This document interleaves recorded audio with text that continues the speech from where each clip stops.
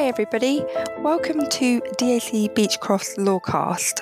I'm Beth Brown, a pensions partner in DAC Beechcroft's National Employment, Pensions and Immigration Group. As April is fast approaching, I thought it would be a really good time to talk about the draft regulations which make changes to the notifications that employers of defined benefit pension schemes need to make, which, although they're still in draft form, are expected to come into force during April. To set the scene, I will just briefly talk about the Pension Scheme Act 2021. The Act sets out requirements for an employer or a person connected or associated with the employer to notify the pensions regulator of certain prescribed events, of any material change in or the expected effects of the relevant event, and if the relevant event is not going to take place or does not actually take place. Such a notification must be accompanied by a statement which must be given to the trustees as well as the pensions regulator. This statement has to include certain information about the event. The Act is supported by regulations, including the topic of today's episode, the Pensions Regulator Notifiable Events Amendment Regulations 2021. Just rolls off the tongue. As I said, they are expected to come into force in April. The regulations set out the events which will require an employer of a defined benefit pension scheme to give a notice and accompanying statement, referred to as a declaration of intent, to the pensions regulator and scheme trustees, and will make changes to the list of employer notifiable events. It is worth making the point at the outset that under the new law, there will be two separate regimes, being the updated notifiable events regime and the new declaration of intent regime. So it's possible that you could have a single event which would give rise to obligations under both regimes, meaning that obligations under both regimes would need to be complied with, even if in practice there is actually some overlap. I'll now talk about the detail of the regulations. I will start with the updated notifiable events regime, but before talking about the changes being made, I think it would be helpful just to give a brief refresher on the current requirements.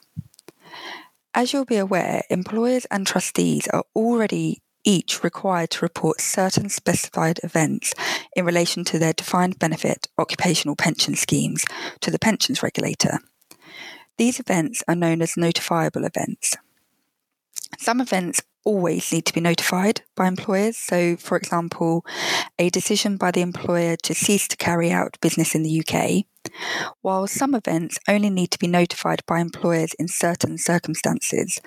For example, a breach of a banking covenant if the scheme is underfunded on a pension protection fund basis and the trustees have made a report of a materially significant failure by the employer to make payments in accordance with the schedule of contributions within the last 12 months.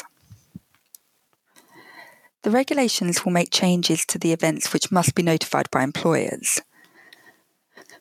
The first change to note is that the regulations will remove wrongful trading from the list of employer notifiable events. The reason for this is simply to reflect reality, because if a director is guilty of wrongful trading, they are unlikely to admit this to the pensions regulator. The regulations also amend the existing notifiable event relating to the employer change of control. Under the new regime, notification will need to take place when a decision in principle is made.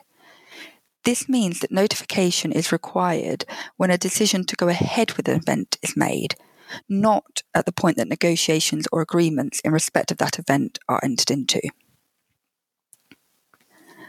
The third change that the regulations will make is to introduce two new employer notifiable events. These new employer notifiable events are a decision in principle by the employer to A. Sell a material proportion of its business or assets, and B. Grant or extend a security over its assets where the grant or extension would result in the secured creditor being ranked above the scheme in the order of priority for debt recovery. I will now move on to the declaration of intent regime. As I mentioned at the start, this is different to the notifiable events regime. The regulations set out certain events which will require a notice and an accompanying statement to be given both to the pensions regulator and to trustees of defined benefit schemes. These events are 1. The intended sale by the employer of a material proportion of its business or assets, provided that the main terms of the sale have been proposed. 2. The intended granting or extending of a relevant security by the employer over its assets, which would result in the secured creditor being ranked above the scheme in the order of priority, again, provided that the main terms have been proposed.